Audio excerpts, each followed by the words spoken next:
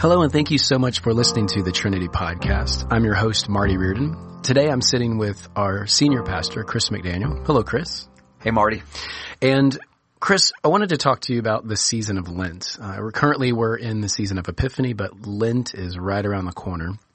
And there's many of us who did not grow up in the liturgical church, and so following the church year is something that's a little mysterious sometimes. And so I love to be able to have these conversations to unpack it and take some of the mystery out, because if there's a gift in the church calendar, it's that we get to embody living into something, marking time.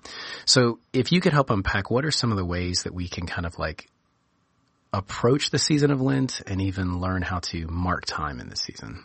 Yeah, those are good questions, Marty, because I did not grow up in a liturgical tradition, so Lent meant nothing to me. Right. I thought it was something you found in your pocket after you took your clothes out of the dryer. So for me, and frankly for us, as we were joining and moving along the Anglican way, Lent became one of those treasures that really meant something to me. But just in the simplest terms, Lent is a season of preparation to get us ready for Easter. And Easter is the day of all Sundays. It's our day. And I think that anything that important, a day where we would celebrate the resurrection, warrants some preparation, some getting ready. So for the longest of time, hundreds of years, Christians have endeavored to spend roughly 40 days in some form of intentional wilderness wandering, where we think about things like our sin.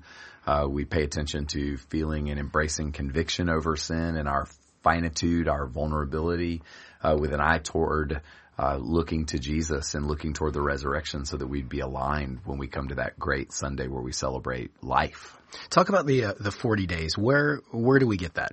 So 40 days is a theme, right? Or the number 40, frankly, is a really common number in the Bible. And frankly, in antiquity, 40 meant a long time. So whether it was 40 years, the Israelites wandering in the wilderness between Egyptian slavery and the Promised Land, or Jesus being tempted for 40 days in the wilderness, that idea of going out into a lonely place to be prepared to come home, or to be at a place of settled home, is a deeply embedded theme within the pages of the Bible. So quite literally, or I guess it would be symbolically, Christians followed Jesus into the wilderness. When you read in the Gospels, Jesus, upon his baptism, was, the scripture says, driven by the Spirit into the wilderness, where he spent 40 days and 40 nights.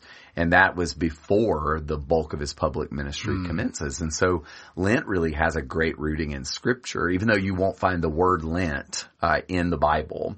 The idea of preparation, of entering into lonely places, which for us would symbolize letting go of things. Lent is a time where people fast, where maybe we engage media a little less, or to a lesser degree than we normally would. Maybe we let go or forego certain joys or pleasures. You know, some Christians don't eat meat, or they don't drink alcohol, or they don't watch as many movies. These are all ways that we can make small choices, but intentional choices, to enter into a little bit of our own wilderness, if you will.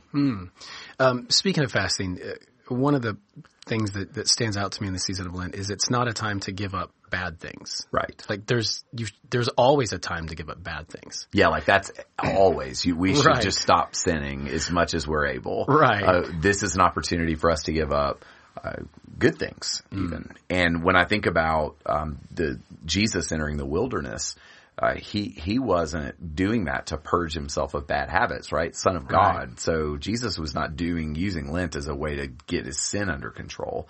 Now, I would say that if we have active patterns of sin, Lent is a great time to begin to own our sin, be convicted of our sin, and repent of our sin. I mean, those three ideas, sin, conviction, and repentance, are going to be theme words you're going to hear us using here at Trinity, frankly, in all of our locations over the Lenten season. So it's good to do that. But Lent's more than that. Lent is about acknowledging that our current reality is not our home. That the resurrection has something to say to us about a future, a preferred future that God has.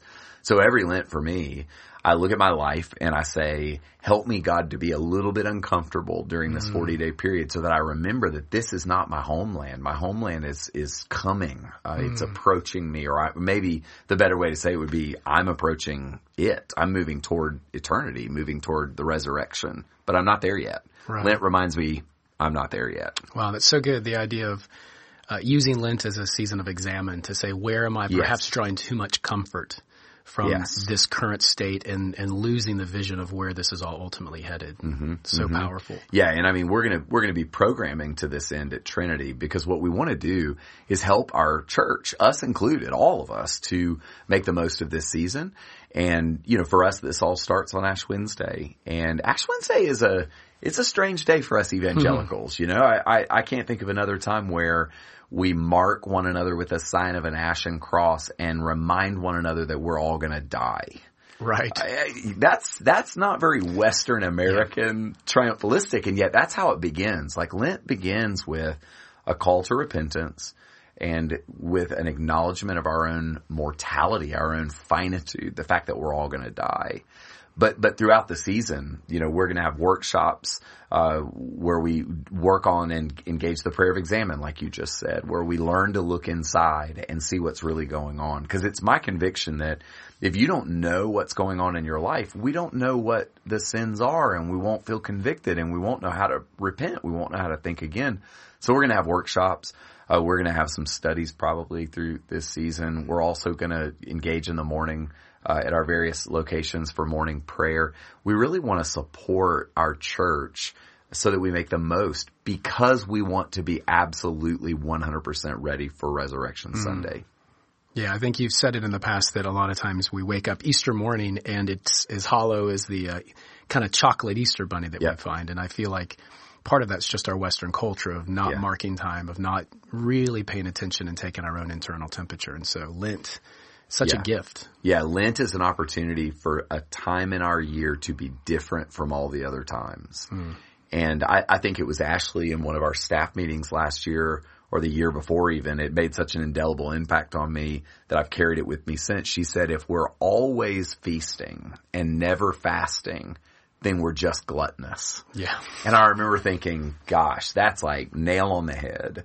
Because Lent is a time for me to not feast. It's a time for me to give some stuff up. It's a time for me to eat a little less, so that when I do feast, it's different. It's unique. It's not just the normal. And if we're honest, we live in such a time of abundance and plenty that we can just flood the banks with our food and with our drink and our entertainment all the time. Lent is a time to get the water back in the banks. And I just think that's such a gift to us. So good. Yeah, I remember reading a quote by C.S. Lewis who said that if you turn the lights on in a cellar and the rats scatter, the lights don't create the rats. They simply reveal what the rats... That's a really good... And it's like this idea of carving out space to think, have an examine, to even fast is a way to find out what's actually deep inside of me. It's a way of turning the lights on, so to speak. That's really good. Because if I'm always feeling comforted, if I'm always feeling safe, I'm never really being squeezed. So the deep stuff doesn't actually come out of me. Amen. So,